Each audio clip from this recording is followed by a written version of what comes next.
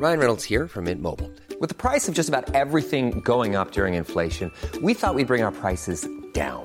So to help us, we brought in a reverse auctioneer, which is apparently a thing.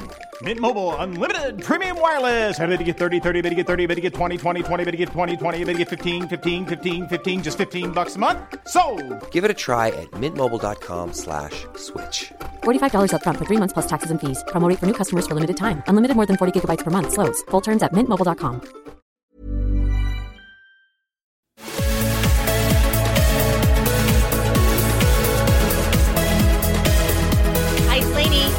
Joanna, and welcome to Show Your Work. It is the dead of winter. It is the dead of night. We're into Christmas episodes where we're lit by your tree, which is now up and glowing. It's a very pretty tree. Yasik did a good job. All praise to Yasik. I'm one of those annoying people, and I think you get annoyed with me about this every year. Is it that you leave the table when dinner's about to be served because you have to pee?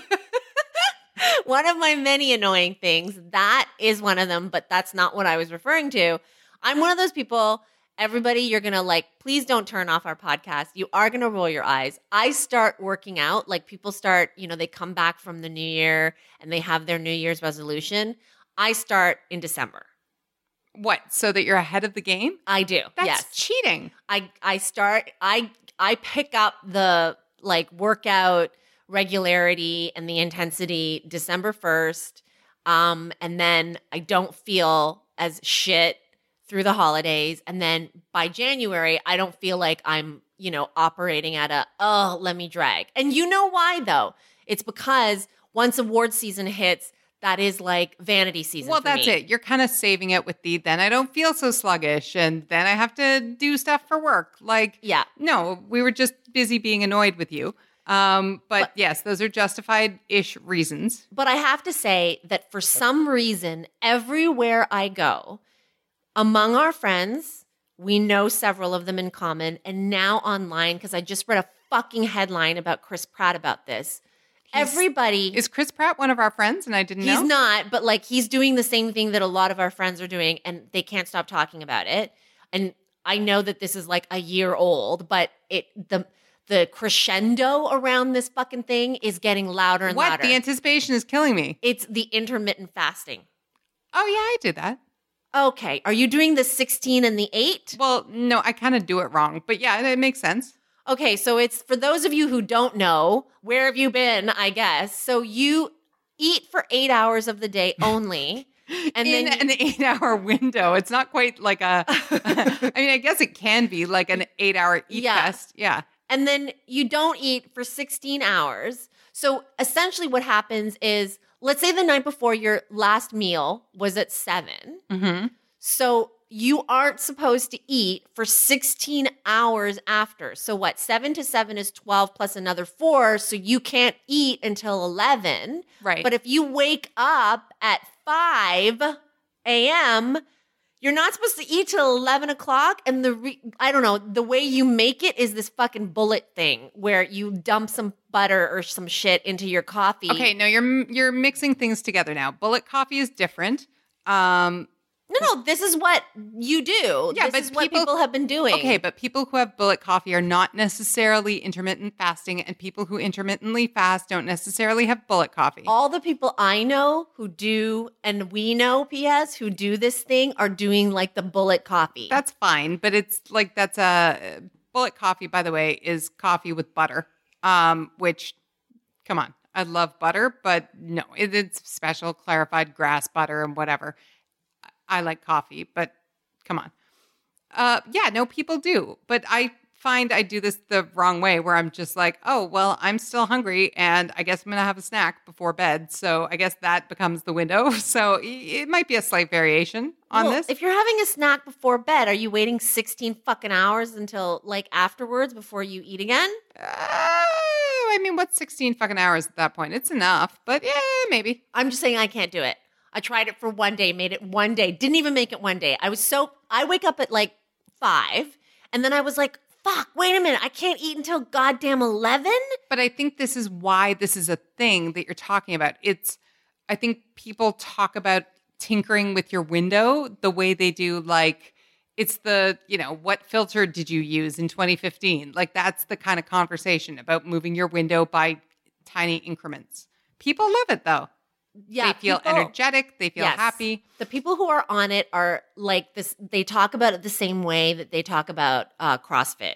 But I actually really can culty. see, now that you mention it, because one of the other things that's annoying and amazing about you is your capacity to sleep. But think about this for the holidays. Think about the joy that this gives. So say it's the holidays. You sleep till 2 because you can. You wake up, now it's 3, eat everything in sight, watch some Netflix, go back to bed, and repeat. That's not real life. That's the holidays. It's the most amazing way to function the holidays. That would be peak getting that done. I'm just going to do my regular thing. But then, as I have just told you, I've picked up my running. I just ran before this podcast. So basically, you brought this up just to tell us that you are above all this. Is that what you're saying? I brought this up to say that I can't do the intermittent fasting. Fuck you, Chris Pratt. He's been doing it. And that was the celebrity angle. Okay. I mean, I thought we'd agreed that the preamble was sometimes a celebrity-free zone. But sure. While we're here, can we also have a ruling on a friend of mine who, loves this podcast, who didn't shave for a couple of days, and then he was like, "Well, I guess I have a head start on Movember." I was like, "No, that's cheating. You can't have an October 27th scruff that carries you into Movember."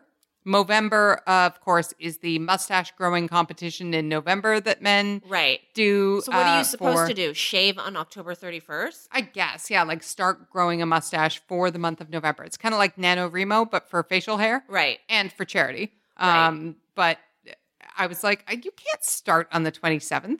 True? Or just is he? I think he's fine. Sorry, Duana. I think he's fine. What I will say, though, about Movember, great cause, super glad that they're raising money and raising awareness. But at the beginning, they talked about this mustache growing thing like it would be a sacrifice. Every dude I know who participates in Movember is like, "Oh my God, this is amazing." It's fun for them. Look Why at would my it be mustache. a sacrifice? Because you look like a perv. No, it's a hipster entree, beginner's card. I am not a fan of a mustache look. And I'm not a fan of the hipster look, as you know. Okay. I mean, this is a podcast. We can't have visual representations, but some people who live here who are not the dogs have a really elastic idea of what a hipster is, and it bends around whatever you are not wearing at the time.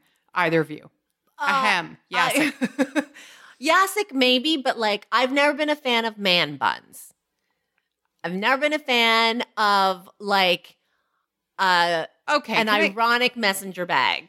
Oh my God. Next you're going to be like, and you know what's overrated? A pumpkin spice latte. Okay. I'm basic. I like a pumpkin spice latte. Yeah, but it's hating on man buns is not revolutionary, I don't feel. No. Oh, come on. But there are people who are super into that look still. I don't know why. Yeah, but I just think it's any look. It's not carrying more weight than any other. Anyway, hence my hatred of mustaches. Which somehow got here from, guys, I've been working out all the time. But not my hatred of Movember. Movember, although it's over, congratulations, it's a really good movement. I mean, I do really enjoy the people, though, who keep their new look, who are like, well, no, I'm just doing this now. Yeah, There's a couple every year. But I like that. I like when people do something this is a fun thing about actors. Sometimes when you work with them, they do a thing for a role, and they're like, no, this is just how I look now. I have an inch of platinum blonde hair. This is just my thing. Well, to your friend, October 27th, that is fine with me. He gets a pass from me. I disagree. Whatever matters, if that matters. Please delete this podcast. You did not hear that. Anyway. Now that we've agreed on nothing. Now that everybody hates me for my position on starting to work out in December. And I mean, I start wearing workout clothes, so that's the same, right? Yes, Duana. Yes. Big story. The biggest story, I guess, right now is the Oscar host debacle with Kevin Hart. I mean, It's a debacle, right? I know it's a debacle. I know it's a problem, and we'll get into all the ways that it is, kind of distasteful and whatnot. But God, it was funny. As I think you mentioned, I was away last week, so I was on vacation, and I said to the people I was away with, "Oh, so you heard about Kevin Hart?" And somebody said, "He's hosting the Oscars." And I said, "He is not hosting the Oscars." Yeah. It's so entertaining. The whiplash of it was crazy and entertaining. Yes. But for our purposes, what's interesting is the article that came out just before he was announced as the host, which was nobody wants this job. Right. Which makes sense. So, if for the uninitiated and my mom, Kevin Hart was announced on, was it Wednesday? Yep. And then very shortly afterward, there was a lot of backlash and controversy because of a number of homophobic tweets that Kevin Hart had tweeted that had been unearthed. And when I say that, it wasn't 4. There were, I think, dozens. There were lots of examples. Right. And so it was kind of put to him, maybe somewhat under the table, that maybe you can use this platform to apologize and change. To which he said, I don't want to. No, thank you. I already did. No, thank you. And they were like, yeah, but you gotta if you're going to host the Oscars. To which he said, okay, bye. No, thank you. See you later.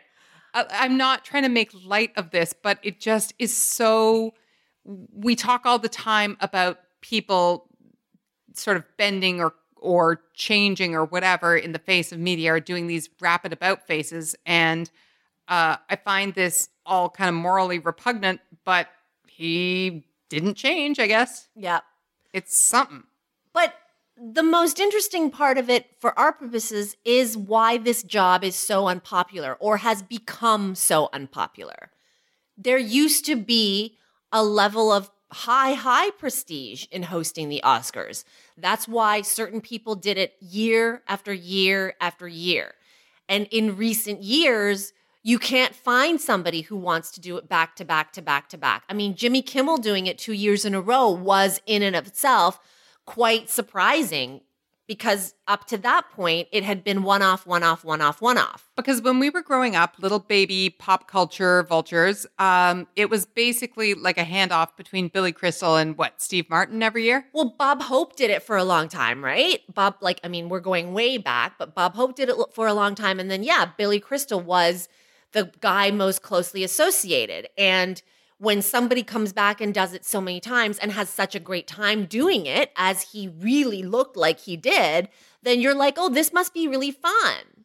And then at a certain point, it wasn't fun anymore. And part of the reason it wasn't fun anymore is because the show started losing ratings. And I am not an Oscar scholar to know exactly what year it started to dip and kept dipping, but this is the refrain year after year, that the Oscars is not doing as well, that the broadcast, year after year, you'll see the lowest viewership ever, regardless of whether it was a good show or a bad show, or there was a big Moonlight scandal. So there's a lot of pressure on the host to do well. Yeah. Which means they throw all kinds of shit at the host. Hey, do more, do this, that, and the other. Yeah. Which doesn't result in more viewership. And so that person is then kind of I know you're saying people don't want to do it, but it's also there's always a backlash the day after, the week after, of well, they won't be invited back. Right. As though it was their fault. Well, let's start there. That's a really interesting place to start, because for you and I, for as long as we've been covering the Oscars together, and we're over a decade now, we have a partnership. Oh my God. I know. Old. And also probably even before we started making Oscars work, I've never turned the Oscars off midway through the Oscars because of the host. No, that's against my religion. Exactly. And people who love the Oscars like we do, for more than just our work, also don't turn the Oscars off because of the host. There's probably, and I guess we're now a minority, a shrinking minority, but for Oscar lovers, and they don't have to worry about us tuning in year after year, we almost don't care who the host is. If there was a host that you didn't like, I'm not convinced that you wouldn't watch the Oscars. I would still probably watch the Oscars. Unless it was like, I don't know, fucking Harvey Weinstein. You know what I mean? Like, Well, so one of the reasons that people don't watch anymore, of course, is because it used to be that that's where you found out who won and what movies and whatnot. Right. And the rise of the internet means you can find out the next day or hours later or in the moment on Twitter. Like, you don't need to watch to find out. Right. You can still be a part of it. And yes. look. And go to the party. Yeah. And kind of Oscar night on Twitter is my favorite day on Twitter. Like, there's some real fun jokes happening. It's become a different thing than just sitting there. But the host is always, I mean, let's be honest too. The host is only about the first 23 minutes. Right. They have a big monologue off the top. Usually. What's going to happen? How's it going to be? Oh, they're doing well, or they're not doing well, or whatever. They come back after about 10 minutes of awards presenting, and you're like, oh, right, them. And then they essentially disappear to the point where when they come back around 10 p.m. Eastern, you're like, oh, yeah, there's a host. What's happening? Well, for all the reasons we've just talked about, as you said, Twitter. People don't have to watch the whole show anymore. You don't have to get the answers just by watching the show. There are so many different ways to consume entertainment now.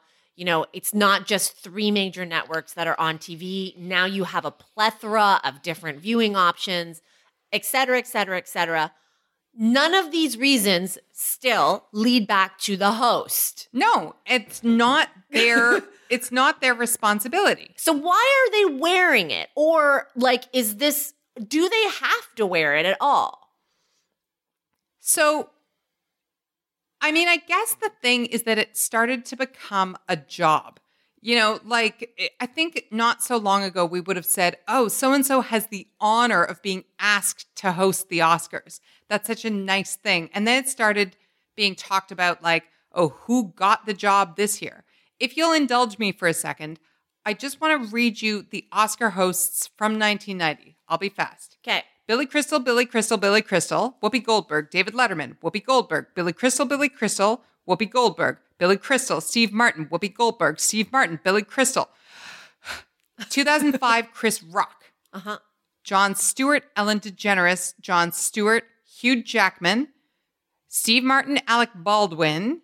That was 2010. So before Chris Rock, it was a series of people who really knew how to do it and thus were having fun.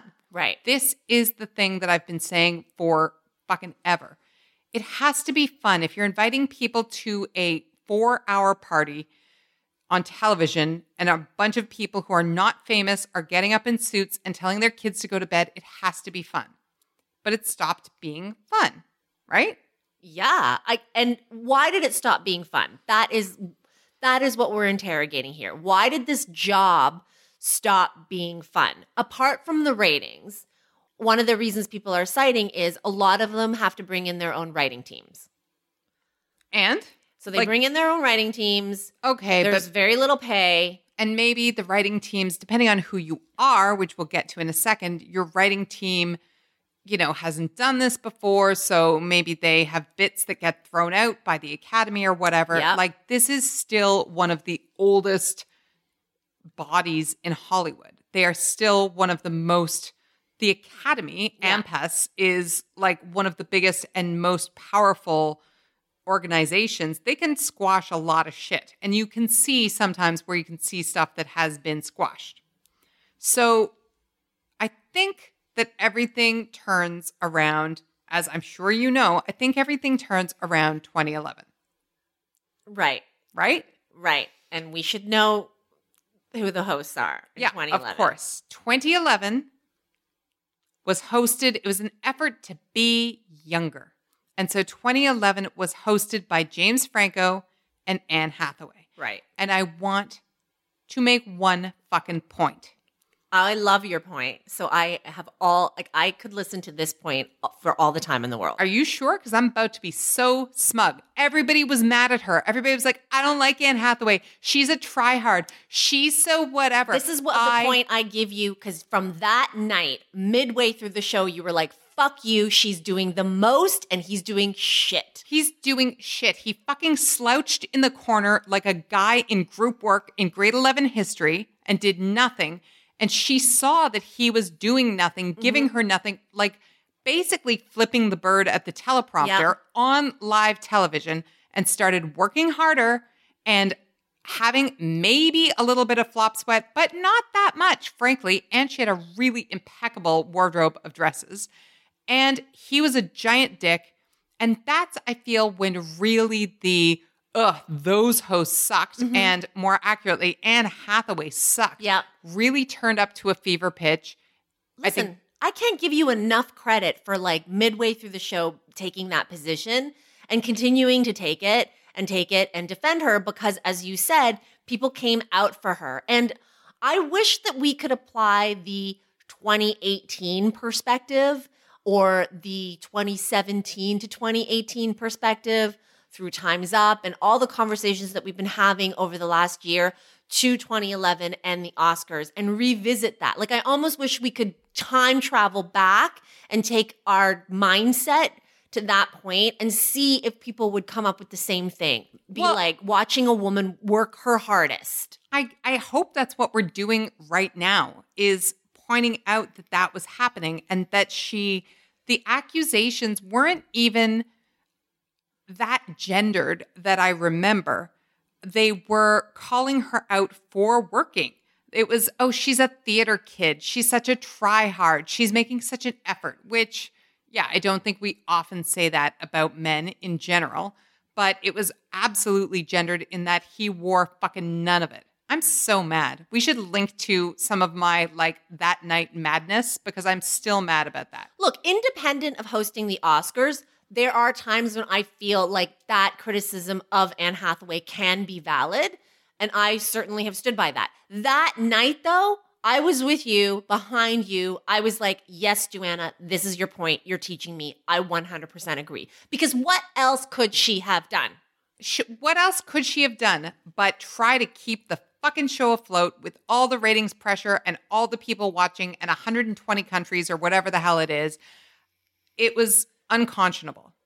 And so what did the Academy do? They were like, I guess Billy Crystal? Yeah. So Billy Crystal comes back and hosts in 2012. So it was a correction of the correction. Right. Which, okay. Or an overcorrection of a correction. Right. Followed by Seth MacFarlane. Fuck you while I'm up. Yeah. Then Ellen DeGeneres, Neil Patrick Harris, apparently the only guy who still wants the job. Right. We'll get there. Chris Rock, Jimmy Kimmel, and here we are. Not Kevin Hart. Not Kevin Hart. Clock is ticking. It's almost Christmas. Right.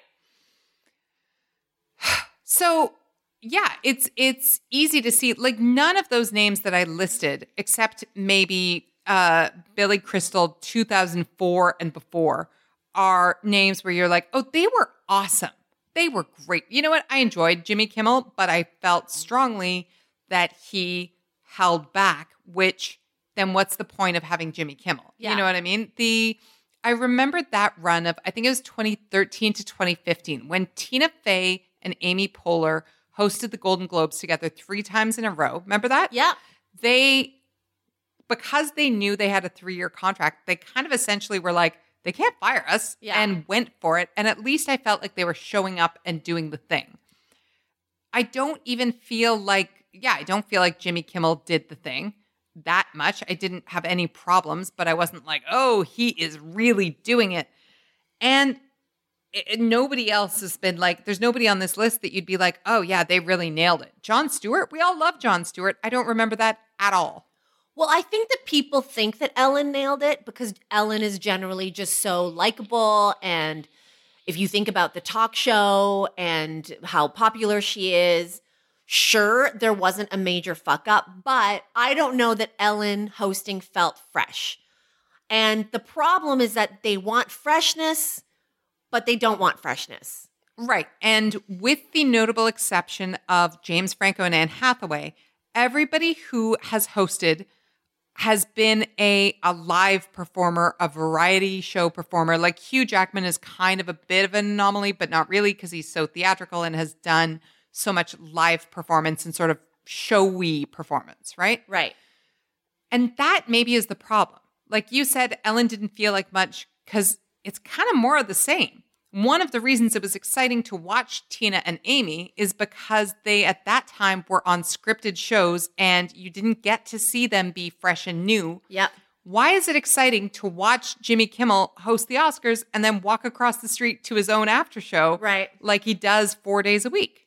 Okay, so let's apply the thing that you've been teaching us and we've been talking about for over a decade or a decade now. Let's apply your want and need theory to this. Okay, good. What do we want? Or they? What do they want? Right. And I mean, I will apply us there too, because on Oscar night of all nights, even though we make work out of it, as you say, we're also watching as viewers and being fans and being all excited about it. We want to be surprised. We want some moments of like, they said that? Yep. Oh my God, that's so amazing. We want some cutaways? Yes. Oh, for sure. You want some cutaways. You want some, but you want, it's like a stunt. You want to see somebody essentially working without a net. Remember Circus of the Stars? Yes. Do you actually? I do. Guys, I'm just going to humbly submit that Circus of the Stars was fucking amazing television. Listen, Circus of the Stars and Battle of the Network Stars, I want to come back. If you are too young to know what the hell we're talking about, a little bit, fuck you, but it was exactly what it sounded like. It was all of these network stars. Yep. And they would do circus acts.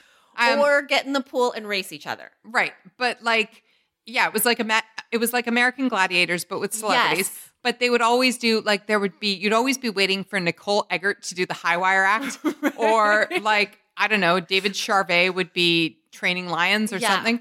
And they'd say, remember, folks, she's working without a net. And that was the most exciting moment. Right. She's working without a net. She's totally out of her element. Uh-huh. Right? And that was what was so fucking breathtaking is like, this is not what they do. So is it going to work? Is it not going to work? Let's see. Okay, but are you answering want or need here? I'm answering want. I'm Okay. answering we want some thrills. We Okay. want to see what's going to happen. Like, Okay. I don't want to see, I don't know, Jennifer Lawrence host, for example, because nothing that could happen is going to phase her at all. Yeah. She's going to go like, well, the teleprompter just fucked up, so I guess I'm just going to be like, hey, George, how you doing? Yeah. You always sit and Yeah, like should be fine. Like, fine, but that's boring. Yeah. Right? I wrote, I think, about Sandra Bullock last year that if the host had been assassinated halfway through the show, Sandra Bullock would have been like, can you get me a scotch and we'll keep going? Like, she would have been fine. Right. I don't want that. I want a bit of danger, Yeah. but I also want to believe that they're having fun in the danger. Okay. This is the appropriate time to tell you that I am and have been a fan of actually doing the flying trapeze. It is the most fucking fun and terrifying. Mm-hmm. And I want to have that feeling as a viewer. That's the want, right? What's your need? Any other wants from you before we go on to me? Well, I think that probably this is not a settleable dilemma, but I do think most people want it to be shorter. I mean, I guess so, but I think what you lose when it's shorter. Here, look, there's a thing in screenwriting that when people say make it shorter, what you lose are the jokes and the funny moments and the things. And I think that that's kind of, I agree with you, maybe it's not settleable because what you lose when you make it shorter is the spontaneity and the moments and the holy shits. Yeah. Which is what people watch live TV for. I'm not saying I want it to be shorter. Like, you and I have never complained. Like, we've never looked at each other and been like, fuck, this is 3 hours. Like, I can't, listen, I love the Oscars.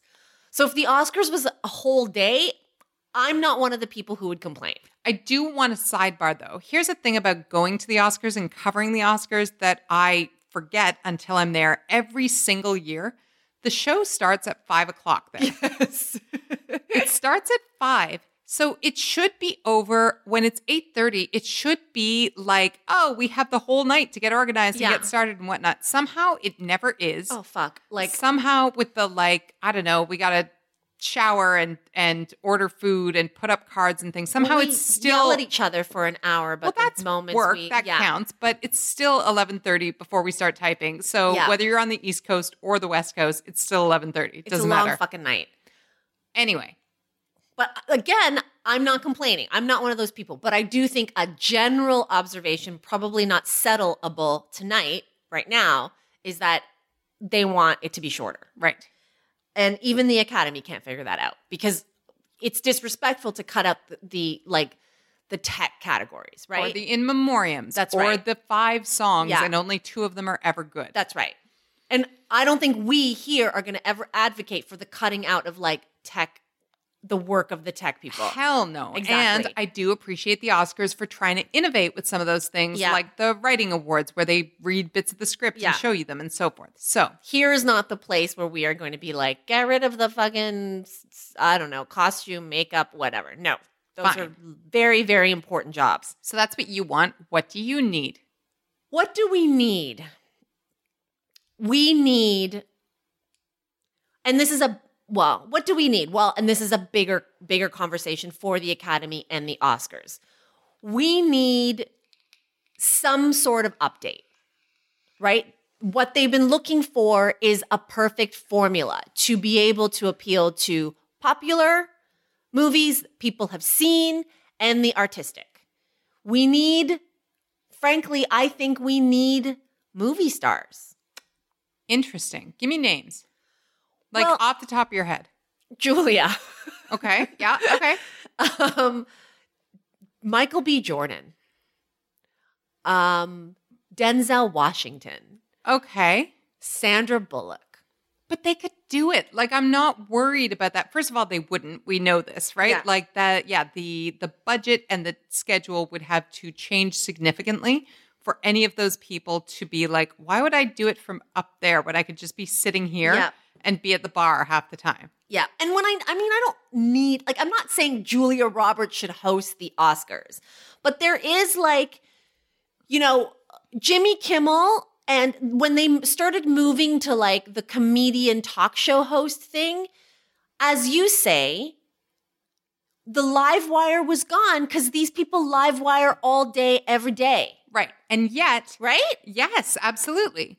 But they need it at the same time because they want somebody who's not going to freeze.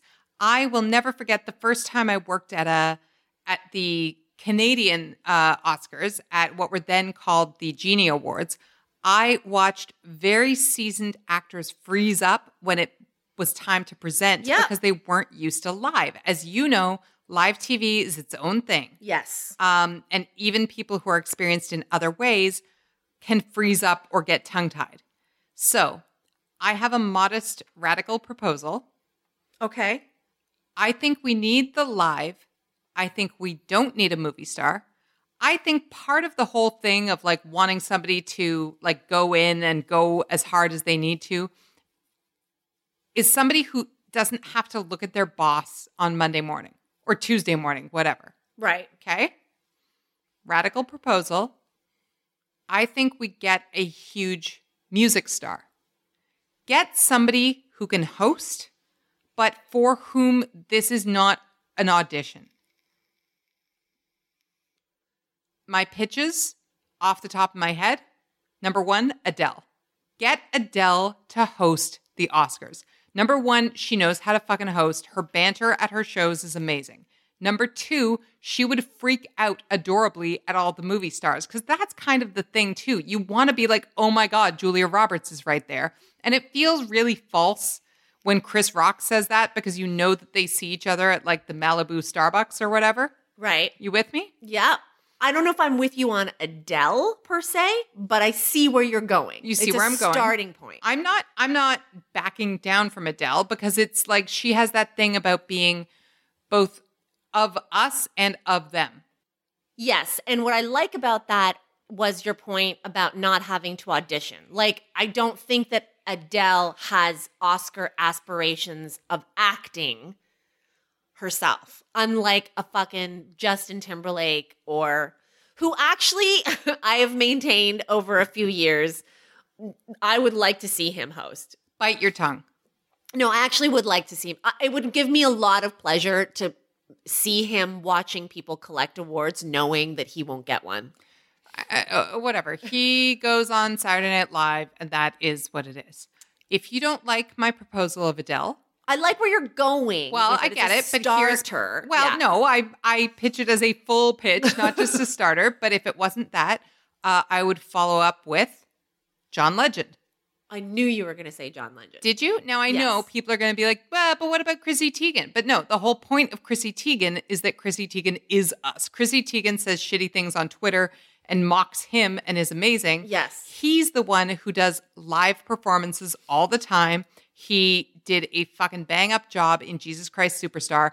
He could do it in spades, but again, he's not auditioning. John Legend does appear in movies from Right. time to time, but he's not, as you say, he's not a movie actor. Right. That's not what he's aiming at, unless it's the live action remake of Arthur. He's got the pedigree. Excuse He me, has- that was a great joke. Great. He's got the pedigree. He has an Oscar himself. Mm-hmm. He's an EGOT winner, no? Yeah, I believe he is. Yeah. I think he just became an EGOT winner. Sure. So yeah, he has the Oscar. He has the pedigree. Okay. How does he bring the live wire? Or is it Chrissy's tweets? I mean, that's part of it for sure. But I think one of the things about John Legend that I've always loved, and this does go back to the Arthur thing, is he always has that image of being like, can you believe we're here? Yeah. Like, can you believe we're doing this? He has a wide-eyed kid thing still, that even though he has a skill level, it's not the same as he has a swagger, but it's not a Hollywood swagger, if that makes any sense. So Okay. that's a place where I would go. Okay, so I'm going to jump off of you being inspired by this, and I'm going to say, I think there's a better option here. I assume you have a name. Yeah, I do. Go on. Drake. We know he can host we know he can host a show. Yep. There is the fresh factor Yep. that everybody needs. What new audience are you going to be bringing in? Well, that Twitter audience that might stay home or might go to the party instead of watching is definitely going to tune in for Drake. And Drake, what I love about that idea is Drake's not afraid. Like, he has faced worse than, I don't know, Cate Blanchett smiling Yes. wanly at a joke. He can do it. He has hosted Saturday Night Live and done really well. He's hosted the ESPYs. He's hosted the Junos in Canada. So he's done live award shows. He brings the cool factor. Like, the old people in the audience are going to be like, oh, this Drake. But then their grandkids are going to be texting them or calling them like, Grandpa, go to the fucking Oscars and get me a picture with Drake. So there's that. Yeah, I don't dislike it at all. Could definitely be done. He most certainly has his own team and writers and all that kind of thing. He'd be great at the opening musical montage. All of the above. If Degrassi gets mentioned at the Oscars, I might faint. I really like that idea. The problem is that Drake doesn't have to. No, he doesn't have to. Yeah. And this is kind of part of it too. You want it to be in a sweet spot where it is somebody who doesn't audition, as we said, but somebody who doesn't need it at the same time. And so I have an even crazier, more radical proposal. You're going to hate it, but I think it would be really good. Okay, well, I'm closing my eyes. Get Lauren Graham. Lauren Graham has guest hosted for Craig Ferguson. She, at one time, was in talks to star in a scripted version of A Woman with a Late Night Talk Show. She can do it, but also is not ever going to be, she's not in competition with any of these people. She's not going to be in any of these movies. We're not watching her audition. She's not going to try hard. She knows how to do a fucking joke. She has torn through those 75-page Amy Sherman Palladino scripts, so we know she knows her way around words, and she can improv. It's super unexpected, and it's not like we've had a woman host in a long-ass time. I know for sure that she could do it. You can say to me, she's not that recognized, but yeah, Gilmore Girls is every fucking where, and yeah, there are going to be people who are going to watch it for that, but she could do it in a way that allows you the high wire, allows you the working without a net, but doesn't pull focus from, oh my God, it's Julia Roberts. Well, now that you said Lauren Graham, I feel like I'm dreading what their eventual pick is going to be. Why? Because you know it's not going to be Lauren Graham. Can we just not live in that fantasy world? It's not going to be Lauren Graham. Look, Like you would never mortgage your house on it being Lauren Graham. Here's what I would mortgage my house on. Let's say that right now, whoever does have that cigarette chomping boss has to have like 10 names on a list by tomorrow morning. I'll bet you money Lauren Graham is number 6 or 7 on like 4 of those lists. And I'll bet you money number 1 on the list is probably James Corden. Oh, sure. And how sure. I arrived at that is Craig Ferguson. Of course, he doesn't do it anymore, and his time slot is James Corden's time slot. So, and James Corden hosted the Tonys, and he'd be great, and all the rest of it, and that would be fine. would he? Like, I mean, he's another James. Like, it's the Academy's safest bet. He would be adept, put it that way. But yes, again, I think this is a backhanded way of you saying Lauren Graham would be great, and it's an inspired idea. It's a good idea. I'm not convinced on the idea. Like, my main kicker is I don't think enough people know her. I don't think it matters. I don't think anybody is tuning in to watch the show because of the host. Like you said it yourself, you would never turn it off because of the host. And people who watch the Oscars, nobody was watching for fucking Hugh Jackman either. I love you, Hugh Jackman, but nobody was watching for him. Nobody was watching for Seth MacFarlane. I don't think that is the deciding factor. And if you want, like, look, I don't know for a fact, again, I'm not a textbook writer, but I bet you money the people that aren't watching, the people who they want are the young people, the millennials. There's definitely a factor there where you would bring them in more so if they bring in her former co-star and writing partner, Mae Whitman.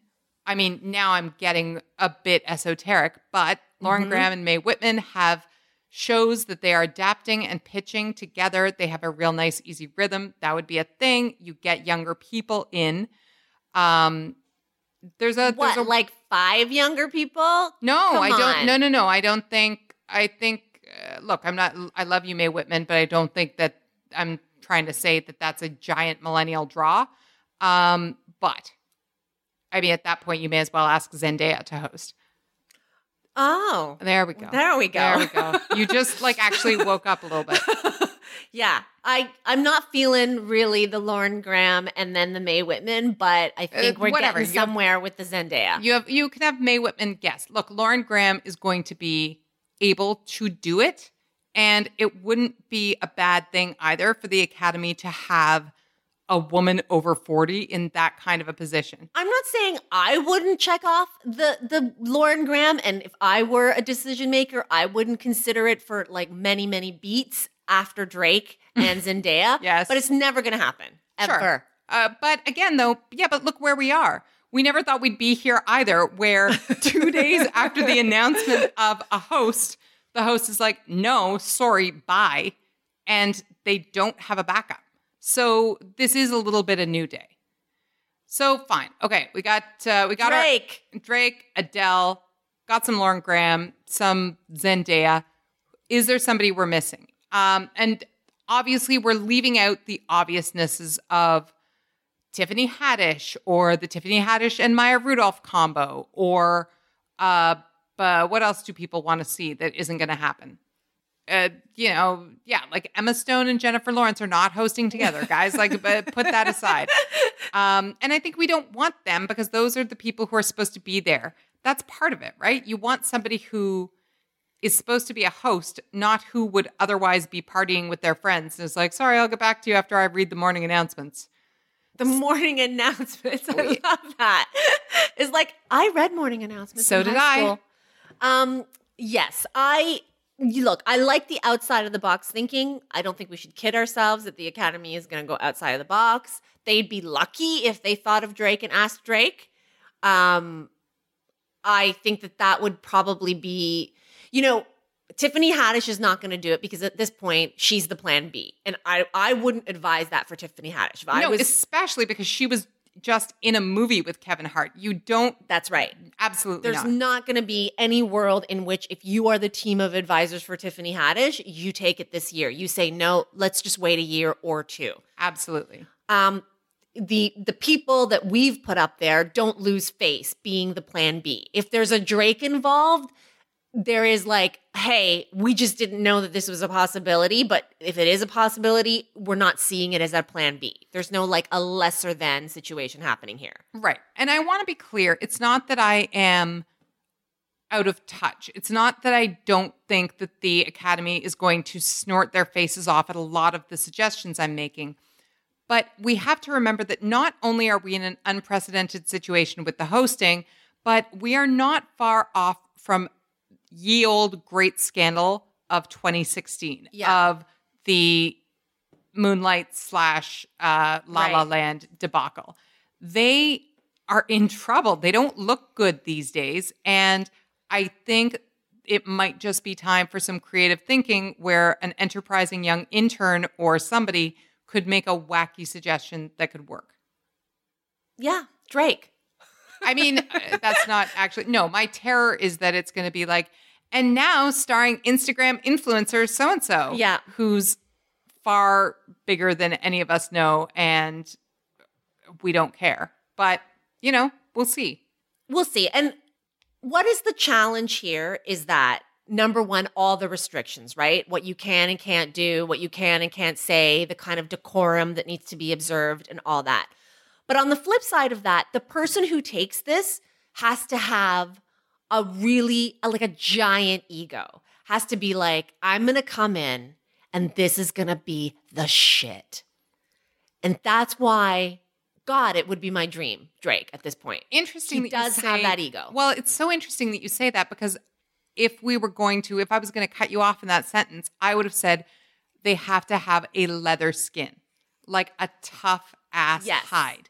And I think that is also what a lot of the people we've talked about have in common.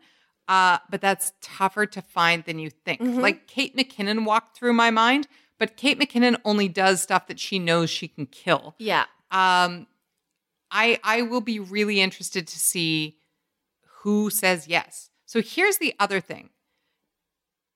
Time is so ticking right now. So ticking. We are in the last week, I think, and we'll talk about this more later, when people even pick up the phone before the holidays. So I struggle to think of. Well, like, I think the voting period for the nomination process is beginning soon or has begun. Do you know what I mean? Like, they're voting on the nominees, like what the final 5 actors are going to be, 5 actresses, how many films, 10, 8, 9, whatever, 5.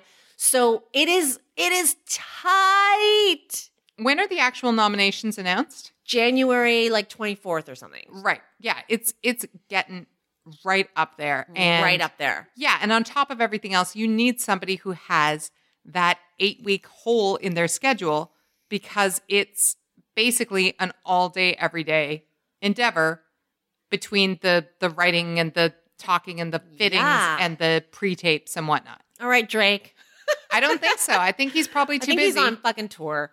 So I think it's going to be a wild card. Guys, you have it's going to be James Corden. Who are kidding? I hope not. I think even James Corden would be like, Actually. Like, he doesn't want to be second fucking fiddle to Kevin Hart either. It's not only that. I think James Corden is CBS, right? Oscars are ABC. Yeah. So you have that situation to deal with too. Send us your thoughts. If you know an intrepid young Hollywood assistant, whisper them to them also. But I feel like there's probably some other real like secret ringers that would really ring a bell here. Can I just for fun look up Drake tour dates? Oh my God. Let us know what you think. There are no tour dates. He's not on tour. Hey, I'm Ryan Reynolds. Recently, I asked Mint Mobile's legal team if big wireless companies are allowed to raise prices due to inflation. They said yes. And then when I asked if raising prices technically violates those onerous 2-year contracts, they said, "What the f*** are you talking about, you insane Hollywood ass?" So to recap, we're cutting the price of Mint Unlimited from $30 a month to just $15 a month. Give it a try at mintmobile.com/switch. $45 up front for 3 months plus taxes and fees. Promo rate for new customers for limited time. Unlimited more than 40 gigabytes per month. Slows full terms at mintmobile.com. Okay, someone I don't think we expected to talk about on Show Your Work, at least right now, Megan Fox. Yeah, big headline. So Megan Fox is now hosting like a travel show, travel mystery. Can you call it that? Yeah, like a kind of a pseudo sciencey show. Yeah. It's a 4-part. It's a mini series essentially. We don't really use that word anymore, but it's called Legends of the Lost, and it airs on Tuesdays in December on the Travel Channel. Right. So that's what she's promoting in this New York Times article. She's exploring like archaeological mysteries and some mythology. I'm a little bit confused about the concept because she, I think, proposes alternative theories, and then the scientists come in and tell her if there's any scientific basis to her alternative theories, right? My favorite topic that the article lists as being explored in Legends of the Lost is the existence of prehistoric giants in North America. That's a topic that's going to be discussed in some way. Anyway, she describes herself as like, if it's to be a literal Indiana Jones, who's to say? So Megan Fox, Indiana Jonesing, kind of, sort of on this show. But a TV presenter, a TV host. Right. And, you know, when we were talking about this, this is a thing now that people are doing more often, not just coming off our conversation about who's going to host the Oscars, but I think there are more opportunities for people to do little one-offs like this, little things they find interesting, little side projects or host things without it being a full step away from their career or what they're known for. And I guess the gossipy, snarky comment here would be like, well, maybe the rules have dried up, right? Like if you're thinking about Megan Fox, her contemporaries, what film offers are available, what are the film offers available? I mean, that might be true, but also it's 4 episodes, so I don't know if it's a definitive move in the same way that it would be if, you know, she signed on to The View, right? Like it can be a project to fill a gap without being a real shift. But your point is well taken. Yeah, to that point, it has been a while since she's been in a movie, like, or TV show. Sure. Acting. Yeah. But whatever. I mean, that's really not the focus of our conversation. It is, some of it is the pivot. Like, as you said, people are dabbling.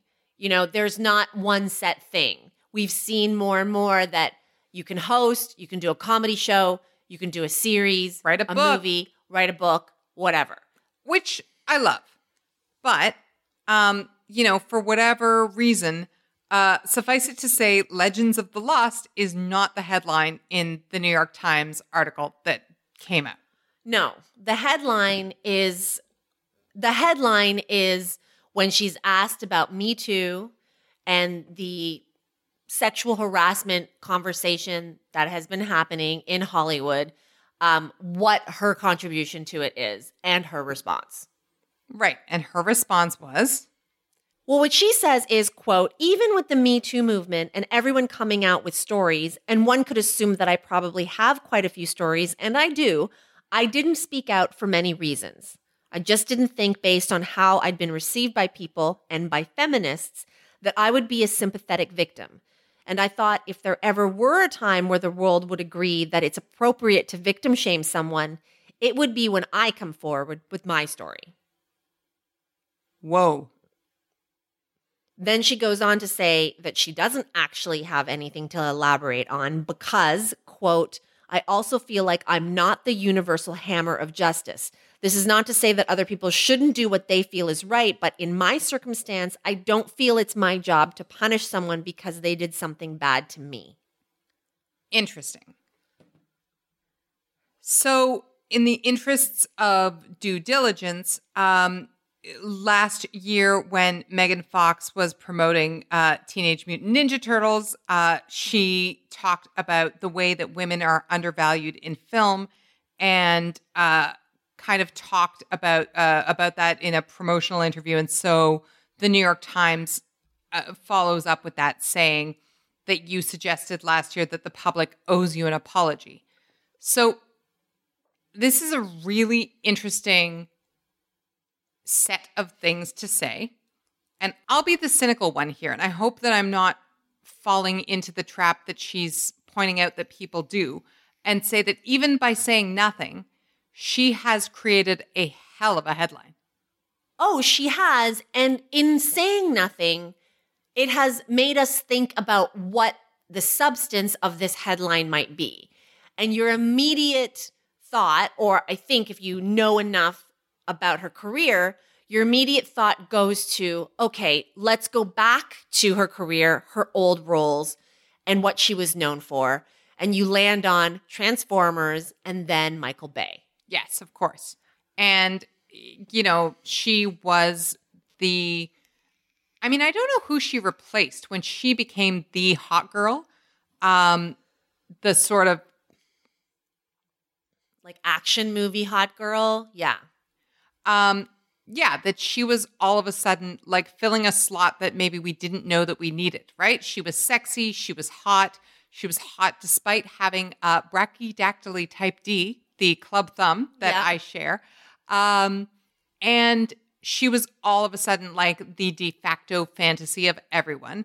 And that's kind of what she was referring to when saying maybe that Hollywood owed her an apology, that she had been A, objectified, B, underestimated, C, treated like, a sex vehicle, or all of the above. And digging a little deeper, she was objectified by a certain director who you could say when she spoke out against him or when she started to show her independence and streak of defiance, some might say he cut her off. Oh, yeah. Like, I mean, look, we have all heard terrible stories about Michael Bay. She talks about how she says that sometimes his directions to her were literally be hot. In a different publication, she explains that. But he was by no means the only one who was acting that way or objectifying her. Like, she was basically keeping Maxim alive at one point, right? Right. By being that hot girl. So there were many, many people ready to subscribe to that Megan Fox brand. That's right. And so to your point, in saying nothing, really, and getting these headlines, we're now sort of examining the Megan Fox career from this lens, which, to their credit, the Mary Sue had done last year in November with the headline, "So when are we all going to apologize to Megan Fox for what we let Hollywood do to her?" Right. And I have to point out something that is just adjacent here, but that floored me when I read it in the New York Times article. Megan Fox is only 32 years old. I know. Did you know that? Yes. I thought something else. I mean, partly it's because she's been married for a long time. She has 3 children. Yeah. So I think in my head, I thought she was sort of permanently 39 for the last 7 years. Yeah. And that's not any sort of slam on her age or looks, or 39 is awesome. Yeah. But yeah, she's young, and thus she was young. In all these experiences that she's talking about in Transformers with Michael Bay, et cetera, she was a very, very young person. So I can see why, if you were a very young person, and like dancing at the edge of this conversation is, oh, well, yeah, you were kind of super objectified, but didn't you profit from it? Say people, maybe the people that she's saying would want to say bad things if she came out about it.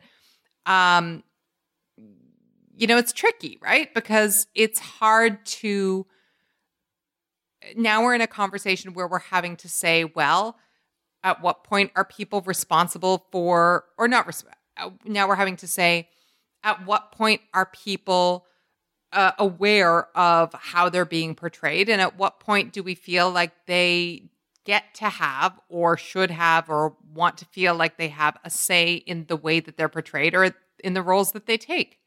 Like, a lot of people who are a lot less famous than Megan Fox would be like, guys, I'm an out-of-work actor. I will do the fuck I need to do to make my car payment. Right? Right. Right. There's no criticism there. Well, before she talks about this, in the paragraph before, she, says that she may have been ahead of her time. She's asked about the fact that in the past she has spoken out about how women are not treated equally in the business and how they're at a disadvantage. And so she goes on to say, I don't want to say this about myself, but let's say that I was ahead of my time. And so people weren't able to understand. Instead, I was rejected because of qualities that are now being praised in other women coming forward. And because of my experience, I feel it's likely that I will always be just out of the collective understanding. I don't know if there will ever be a time where I'm considered normal or relatable or likable, which is the intersection of many of the things that we try and unpack and wrestle on this podcast. The idea of being likable and who gets to be likable, who gets to be relatable, and then the consequences of likable and unlikable, which is believable. Because this comment that she makes about how she's, quote, received by people and by feminists, that I would be a sympathetic victim. This is opening up something very thorny and very complicated that many feminists have wanted to interrogate and been afraid to because it's such a tricky topic. Who are the women we want to believe and will believe? And even beyond Me Too, if you just go back to high school dynamics, the pretty girl, right? You know, and what are the advantages that the pretty girl had? And what are the disadvantages that the pretty girl has? Do we even have to care about having disadvantages if you're a pretty girl? Because like you're getting everything anyway. Well, I actually want to just pivot on that point for a second, because part of maybe what she's referring to is she's clearly more articulate and intelligent than maybe a lot of people give her credit for or know of. And she's speaking in a very roundabout way here. I want to do my best to boil down what she's saying a little bit, because it sounds as though what she's saying is because of either how I look or the perceived sexiness that I portray, that people don't take me as seriously as they would if I were, you know, an actress in prestige dramas or something like that. Like am I oversimplifying? No. I just want to be clear that I feel like that's what she's getting at, but it's all in really cloaked language. Right. I was in blockbuster movies. Often I was wearing bikinis or whatever. Where shit blew up and there weren't like long Shakespearean monologues. And because of that, I'm not sure that the other people who... The cognoscenti or whatever. Yeah. Like, do you remember when Mayim Bialik stepped in it or was criticized? Oh, very, very much. Okay, so she wrote the op-ed. It was in the New York Times.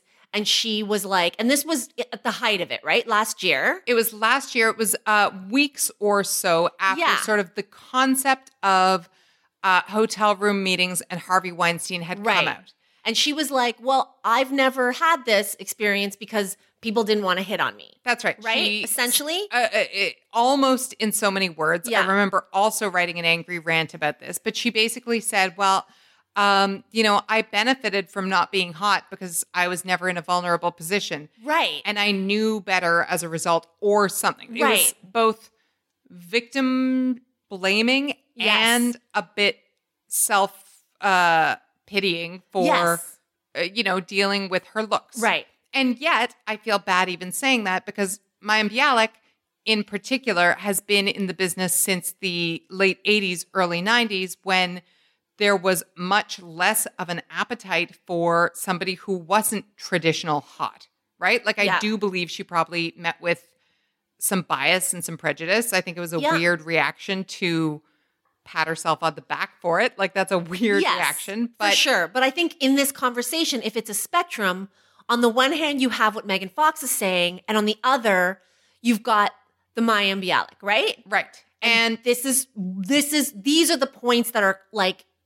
woman on woman criming each other. And we are all in the mix of this as women. That's right. And especially, and this is where your high school analogy comes back, because we're not ranking those women based on, again, I feel badly that I didn't know Megan Fox was this erudite as she comes off in this interview.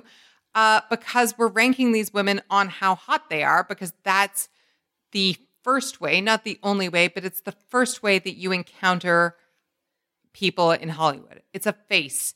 It's a magazine cover. It's a dress. It's always about the looks first. So I understand why both of those women come at this from that perspective. So I really enjoy this, and I don't know that we're going to be able to like solve it today, but at the very least, we've established a framework or at least some boundaries where all these thorny issues are happening, right? You've got the Mayim Bialik on one side who are like, well, I mean, you know, Megan Fox had advantages that I never had. Basically. And then you've got Megan Fox on the other hand saying, here's my disadvantage. If I were to speak out, or when I do, my disadvantage may be that, am I going to be believed? What's going to be used against me? Is it going to be the fact that, you know, in Transformers, I wore Daisy Dukes and bent over a car? Right. And of course, this is coming not far after a bit of a brouhaha where Natalie Portman talked about the way that Jessica Simpson was portrayed on a magazine cover wearing a bikini, but saying she was a virgin.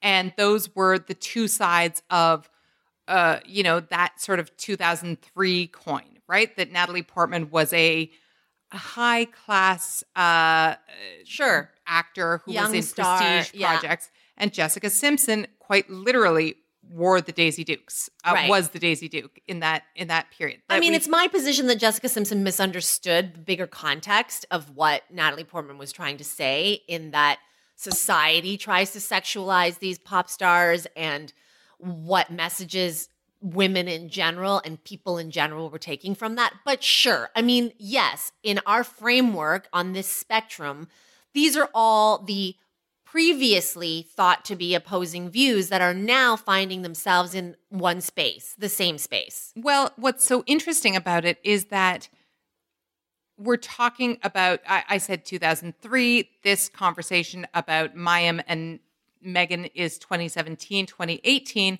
And then I'm reminded of that amazing Mad Men episode in season 1, Jackie or Marilyn. Do you remember that? It was an episode where they're talking about two different bras. Right. And every woman is a Jackie or a Marilyn. Right. And Jackie, of course, being Jackie Onassis or Jackie Kennedy at the time, who was meant to be classy and slim and polite and upstanding and wife. And Marilyn, who was mistress. Yeah. And pouring out of her dress and happy birthday, Mr. President. It was binary.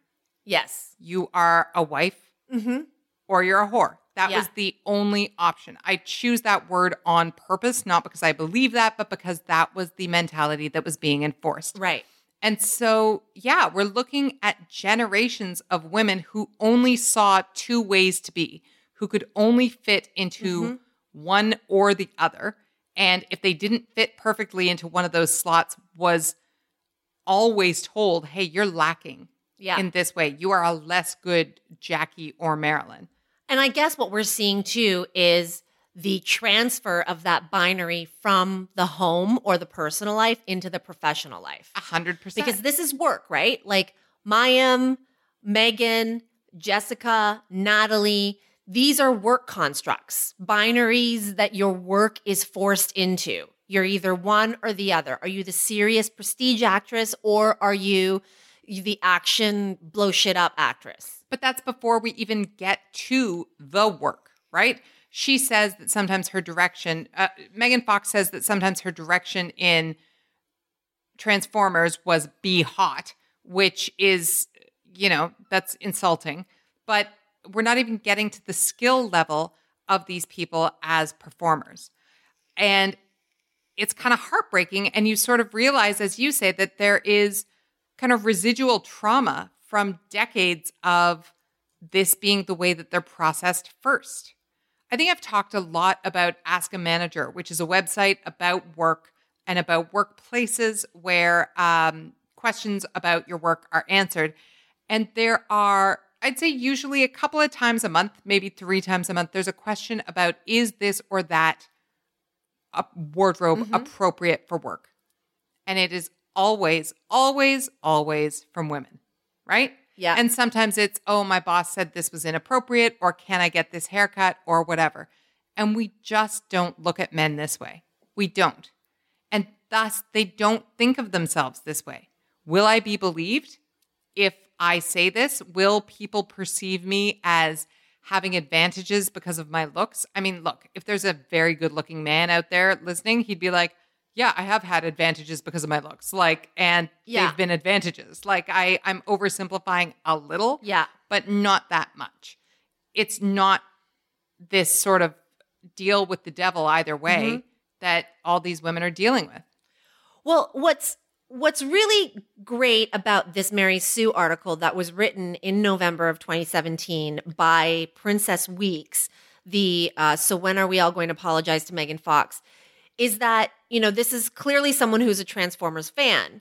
And as a teenager was a fan of her character, Megan Fox's character in Transformers, which was a girl who knew how to fix cars. Right.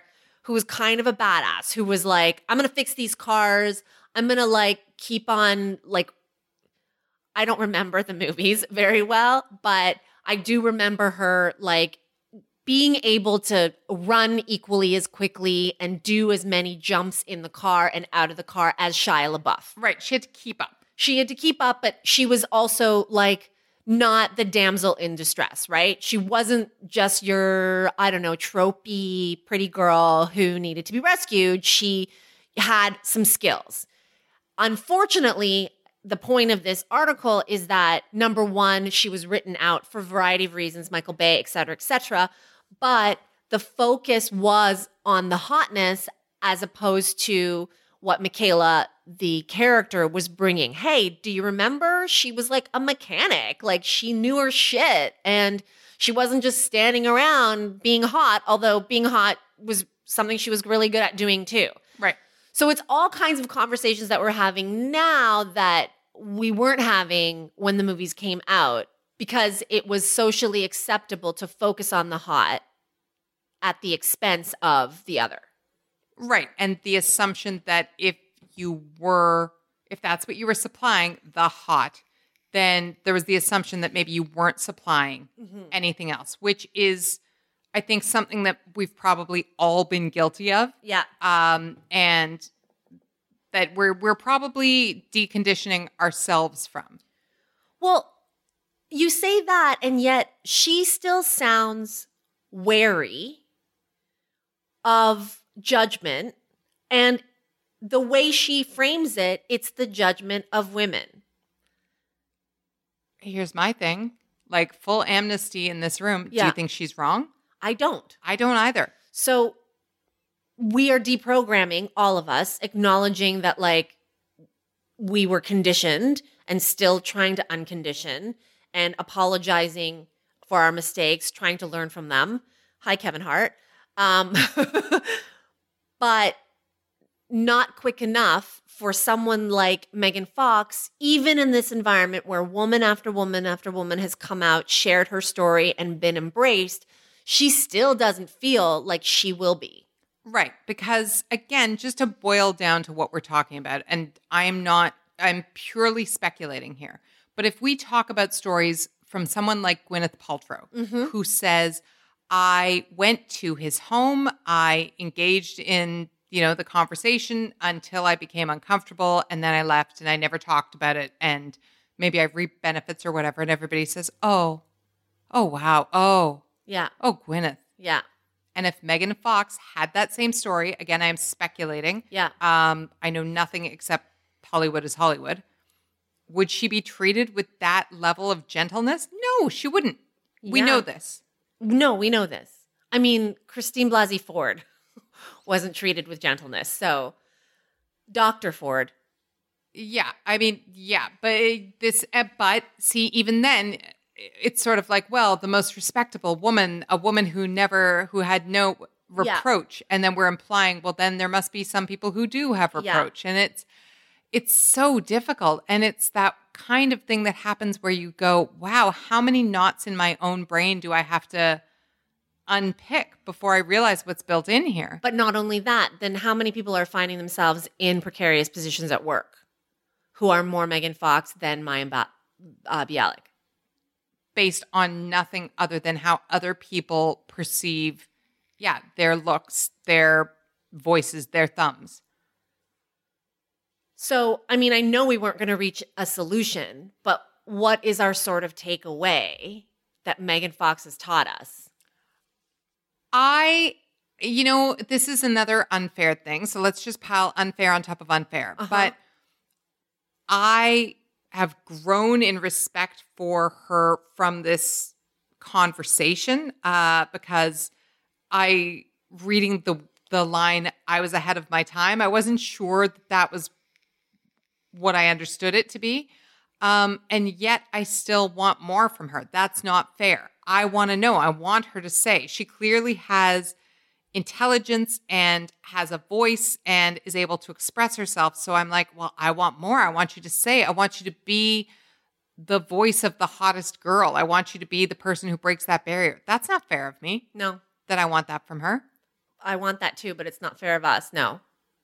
In short, no, it's not fair of us. And I guess the takeaway is that we all have more work to do, that everything you read has to be examined and re-examined. Like, don't you wish you had more critical media reading all the time to read and do an essay for class? Well, no, Joanna, nerd. I do not wish. I don't want more homework. Yes, you do. My head is You love already homework. spinning from all of this now. But Megan Fox, Indiana Jones. I do want to end on one slightly amusing note, even though I really enjoyed this conversation. The comment section in the New York Times is often robust and usually fairly civil. They do a good job of sort of keeping things on topic. So I found it hilarious that when I opened the comment section, the first comment reads, "Must pseudoscience be promoted?" After all of that and the giant headline about Me Too, that was the comment from R from Chicago. Listen, I'm not going to lie. Our conversation just now about Megan Fox notwithstanding, still stand by that. I will say the content of this show, as I was reading it, the first thing that popped in my mind was, oh, is this goop for archaeology? Or history, right? At least it's a slot that hasn't been done before. That's new and innovative. She has alternative theories and she gets scientists to come in and say, was this possible that there were, what was the thing you said? Giant? Prehistoric giants in North America? That's right. So, I hope, is it okay for me to doubt, the actual, is this, we actually have legitimate paleontologists and archaeologists and all of that doing this work. Sure, that's another conversation for another time about, whether we need somebody who's already famous to expose the work of the people who are actually doing the work. But yeah, I was just amused that after a giant headline about why she won't speak on Me Too, must pseudoscience be promoted? It brought everything around for me in a nice way. It was all going so well. It was all going so well. We were having a good show. We were having fun. And then I like to think that I'm in the family, that I'm maybe in the know about things that happen around here. I had to read this on your site. Well, I planned for that to happen. I wrote it that we were doing the podcast tonight and I couldn't wait to see your expression when you stumbled upon this news. Yeah, but then it wasn't on our agenda. We were going to talk about something entirely different until I found this news item. But then I wouldn't be able to get your live reaction. Okay. Buried in the what else column Wasn't buried. It's the first item. In the what else column, we learned, I almost can't even talk about this. You learned. I learned. A Sister Act reboot is happening soon. Okay. All right. I can barely speak because the article that you linked to is on Delisted, and the first sentence is so perfect. I've always had this dream of running into the HR department of my 9-to-5 gig, shouting, "I quit," and then breaking out into the Sister Act 2 version of Oh Happy Day as security escorts me out of the building. Okay. So while you take a deep breath, Yep. I will give people a brief backgrounder on how you feel about Sister Act 2. Please. It has basically formed many of your opinions on life and work and music and performing. Oh, all of the above, yes. You projected yourself into the cast. Oh, yeah. At any given time. Well, you wanted to be Lauren. Okay, well, stop. Let me tell you why. Let's just, if we're going to do this, we're going to do this right. I was on a roll. You were like, that was 3 yeses in a row from you. Yes, but they're incomplete yeses. I feel like I'm on the stand. Like, can I elaborate, Your Honor? Fine. Okay, Sister Act, 1992, right? Good movie. Yes? Yes. Sure, great. But it was surprisingly a hit with kids, which is why they made Sister Act 2 Back in the Habit, where Whoopi Goldberg, Sister Mary Clarence, is now back undercover. It is the thinnest premise. It's amazing. Teaching at a high school, Right. which is itself about to close. I was working on a story with a friend the other day, and he said, we should just do the resort's about to close. And I said, what are you talking about? And he's like, that plot, the resort's about to close. Like, the fact that the school is about to close is bananas. Anyway, Sister Mary Clarence teaches a sassy-ass music class filled with brats who don't respect her. Right. Most notably, of course, a then virtually unknown Lauryn Hill. Yes. It is her first movie role, Yes. which she fucking knocks out of the park. Kills it. By the way, not her first acting role because she had been, of course, on soaps. Mm-hmm. All comes back. Yes, it was 1994. They were supposed to be, I guess, like 17 or so. I would have been like 13 or 14. Mm-hmm. I was in a choir. They were a choir. Jennifer Love Hewitt is in this movie. Well, I was going to say, at times, most of the time, you projected yourself into Lauren's character, but I do know that once in a while, you may have stepped into Jennifer Love Hewitt, like for a day. Yeah, like I was like, oh, it's maybe more achievable to be the girl who doesn't have lines. It's amazing. And yes, it has several of the most joyful songs. Right. Yeah, okay. You love it so much that for your wedding, as we've shared, your friends, all of us, we did a performance of Oh Happy Day together as if we were a choir, and we surprised you and played it at the reception. Yeah, like now I will give you all the credit. You went behind my back.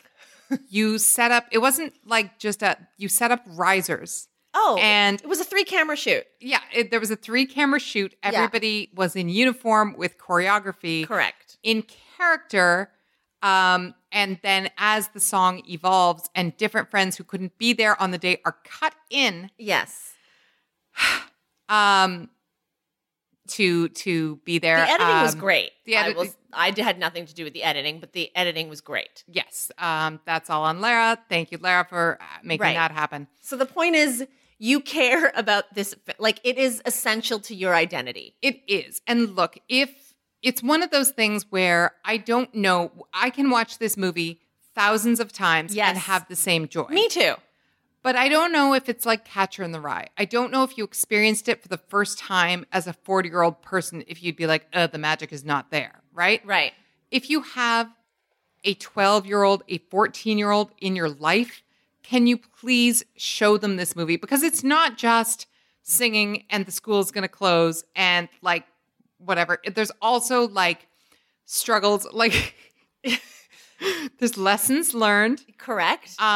Sister Mary Clarence, Whoopi Goldberg, gives Rita Louise Watson, Lauryn Hill, a copy of Letters to a Young Poet, like Rainer Maria Rilke. And she explains to her how if you're going to be a writer, you have to write every day. And it's this like very, I learned that word today that I forget all the time, Bildungsroman. Do you know that word? Yes. Did I say it even remotely right? There's a D in there. Bildungsroman? Yeah. The idea of somebody growing from a child to an adult. That's in this movie. You have all of the things. It's a perfect movie. And as if there needed to be any debate, it far, far, far surpasses the original. Oh, yeah. No one wants to rewatch the original. Like if it's a weekend and it's on, you want it to be back in the habit. 100%. I read once that sequels are horrors movies, meaning that you make the first movie because you have an idea, Yeah. right? Or a story or whatever. You make the second movie because the first one made money and you think you can make more money. And you think you can make more money. Yeah. No, this one was, listen, I think that there is a special place for those of us who were of a certain age of that generation watching it for the first time, there's a special place in our hearts. And so do Anna. Yes. The news that they will be remaking it, redoing it, all of that. Are you going to be okay? I hope I'm going to be okay. So, I mean, I don't know why you're laughing. You just said it means a lot to you also. No, but you're just so dramatic. I care a lot about this. I do. Like, look, here, I'm going to get like annoying. Like, you know, when Star Wars bros are all like, don't ruin my shit. That's how I feel about this, except I'm not a racist misogynist. Like, are you gonna be men's rights movement-y about Sister Act 2? Am I gonna be choir's rights movement? Are you gonna like bomb Rotten Tomatoes and kill the reviews and like lower the percentage? I mean, I'm just saying. Okay, so the only actual quote here is there's a quote from Whoopi Goldberg saying, we've been all over Disney begging, and they've decided that they're going to go in a different direction for Sister Act. So it won't be Sister Act 3. It will be a brand new rendition of Sister Act. And I guess I'll walk through a scene, and that's how they'll say I was part of it. That sounds like a little bit of sour grapes from her, which I'm just going to put an asterisk on. But okay, so Disney is rebooting this. We're in an age of reboots. This should be blessed. Like that they know what they have. Yeah. And it's not like it has been dormant, which is to say Sister Act, the original recipe, has been, I think, at times a stage show and has been like almost a review, you know, a musical review kind of thing. So there's nothing here that says in so many words that we're going back to Sister Act 2, the far superior version where we had kids in a high school. One of them was called Sketch because he sketched.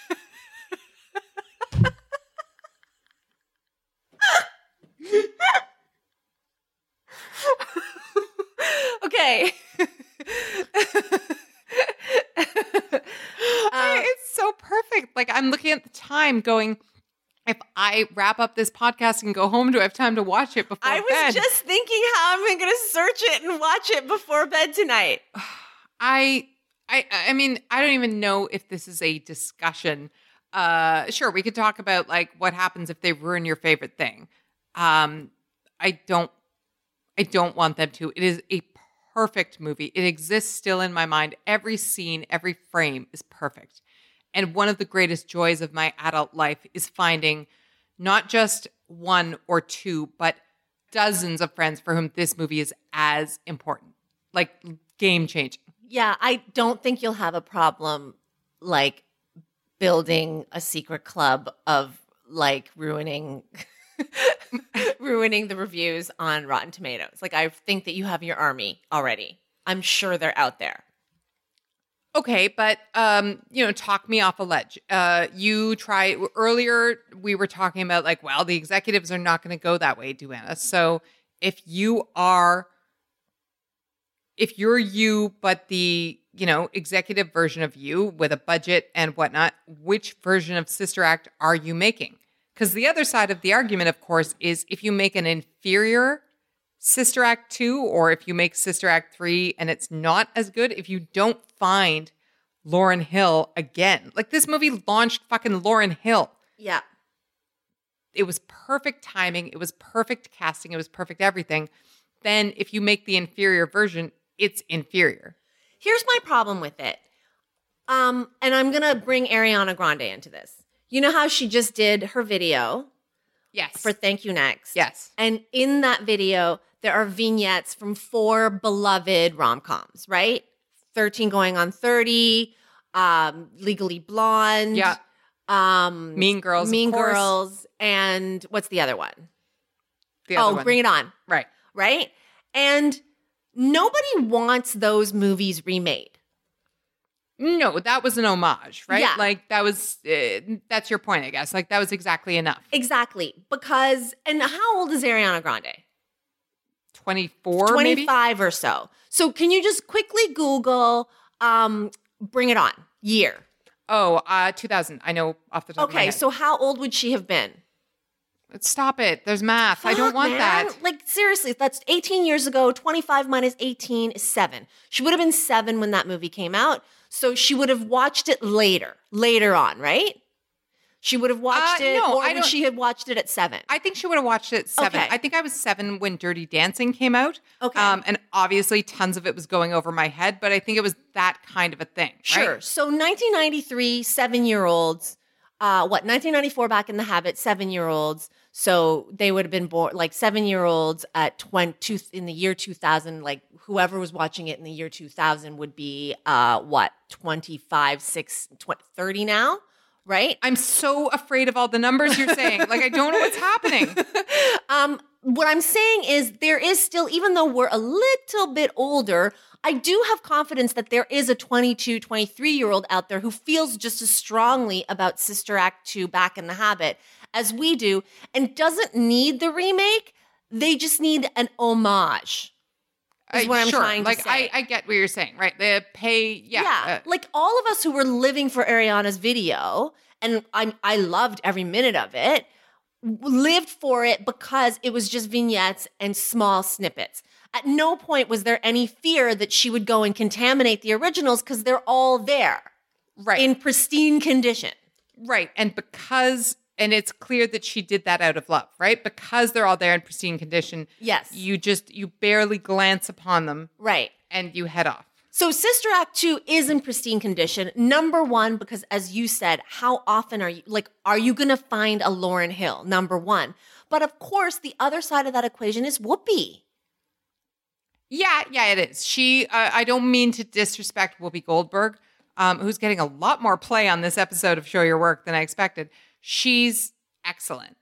And it's a real chemistry situation. There is. I mean, it's somebody who was a lounge singer and a showgirl who then was hiding in a almost closed down school in a nun's habit. Like, there's an element of the ridiculous about that, right? An element of the ridiculous of Whoopi doing that. And then being able to speak to the students the way she did in a way that was irreverent. Like, don't talk to me like I'm your regular teacher. I'm not that. And meanwhile, all the other nuns who she had won over in the previous movie adored her. Yes. Yeah.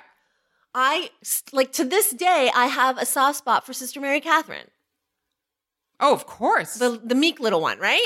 No, that's Mr. Mary Francis. Sister. You're thinking of Sister Mary Patrick is Kathy Najimy. No. I can still make my friends laugh by going focus. Yeah. I'm talking about the mousy one. Oh, that is Sister Mary fake. No, that's a line. Francis no. or Catherine? Nope, neither. It's a male name. It's Sister Mary. Sister Mary, stand by, please. Sister Mary Robert. Sister Mary Robert. Okay, I don't even know what my point is. My point is Whoopi Goldberg was there was an element of seriously? This is crazy, but so funny. You have to find magic in that person too. And I just don't see it. I can't put it together. I mean, I did not intend to come here for this, but I just want to say, Disney, if you need me, you can call me because here's the thing. Okay, Duana. Wait, so no. Now you're going to pitch it to write it. Watch. Here's why.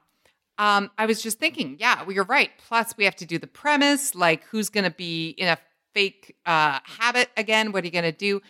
There was an amazing and ridiculous series that I watched last year. I was probably the only person who watched this 6-part reality series about these 5 girls deciding whether or not they were going to become nuns. like whether they were going to enter the convent or not. That's how you do it. You have like these 5-6 girls in their period of discernment, as it's called, trying to figure out if they're going to be actual nuns for life or not. And you have all those jokes and questions about like, so you're giving up sex really forever? And they're like, no, I like girls. She just lives next door now. Whatever it is, pardon me, I'm not maligning the sacred holy orders of the Catholic Church. I don't know. But you have to do it all new so that you don't have the specter of any of those things, of an inferior Whoopi, of an inferior Lauryn Hill / Rita Louise Watson. Because no one's going to match up on those comparisons. Absolutely not. So you need a whole new thing. That's my pitch. Don't steal it. Call me. Anyway, in the meantime, are we going to go enjoy a rewatching of Sister Act 2? Yeah, I just want to say, I mean, I could say all the things. I still love my wedding video so very, very much. Our wedding video, my beloved spouse also loves it. But I mean, his joy was partly in my joy. Twitter, underrated place to find other fans of Sister Act 2. There was a meme this summer that was, the plot of your favorite movie in 5 words. And when I wrote high school choir kicks ass, people came out of the woodwork. I just want to share that. It's okay. Favorite song all time from that soundtrack. That's how we should close off. You know what? I'm going to be super basic because I'm just going to go on feeling. The final number to me is, she tells them to throw off their robes, What? right? Take off your robes. What? Your teacher says take off your robes. Should they throw off the robes? They go out there skipping, doing cartwheels across the stage. That was sketch. Like, I can see it. I can see the colors bouncing out. Every move. It was just so much joy. And you know what? I don't want to cut you off, but I'm so glad that you said that because that's why this movie made such an impact. So the other movies that were happening around this time for our age group were like Reality Bites and Singles and God, what else came out in 94? Like they were all kind of dour and about how bad life was about to be and how you should be a slacker. And even I think Friends was conceived of as slacker, sitting in a coffee shop, slacking. And this was a movie about trying, about caring about something, about like feeling vulnerable enough to have joy and not feeling embarrassed that you might not look cool. That's one of the reasons that I think it was such a refuge. Yeah. Because it was so much fucking joy. Well, you're exactly right. And to bring it back to the beginning, there were no James Francos on that stage in the final number, right? No, they all start off that way and she evolves them over the top. That's right. And I know you were teasing me when you said, oh, this movie has had an effect on your life and your work and your everything. But in my opinion, the underrated song, I don't know if I can put it over the final Joyful, Joyful, but the underrated song is Wake Up and Pay Attention. It is a song that they create sort of more or less on the fly in the class. If you want to be somebody, if you want to go somewhere, you better wake up and pay attention. And I mean, that's as good a creed as any for this podcast. Man, that is what I'm going to do tonight. I'm going to regret it in the morning because I have to wake up so early tomorrow, but I think I'm going to do it. I'm going to have to. Because you know what? Now I'm just reliving how good she was, Lauren, I mean, when she's up there and she can see her mother glaring at her. Cheryl Lee Ralph is like underrated as a mad mom. She's so mad. So mad. She's glaring at her and she's so scared. And then she's just like, fuck it. I'm here. I'm going to make it happen. I better. Well, that's a good way to end the podcast. Could not be happier, except that I get to be happier because I get to assign homework. Yep. We want next week to talk about Michelle Obama's book, Becoming. So it's been out for a while. So if you've been reading, study up. If you're waiting to get it over Christmas or hoping Santa's bringing it to you or so forth, just maybe be aware that there will be some parts there that will tantalize your appetite, but read up in the meantime. It's a book about work. It's a workbook. It's a good read. I defy you to not race through it. And until next time, subscribe to us where you get your podcasts, leave comments, and keep on emailing your show your work thoughts to us. We've been building up a small collection of notes, thoughts from you guys about your work that we'd like to read on next week's episode. So if you have some anecdotes, if you have some work stories you want to share, please send them to us. Thank you so much. As always, get in touch with your tweets, with your comments. Please download the podcast. I'm ignorant and didn't realize that downloading as opposed to streaming makes a difference. So please do that for us. That's always helpful and appreciated. And in the meantime, oh, happy day. Is that really corny? Too bad. Show your work. Bye. Bye.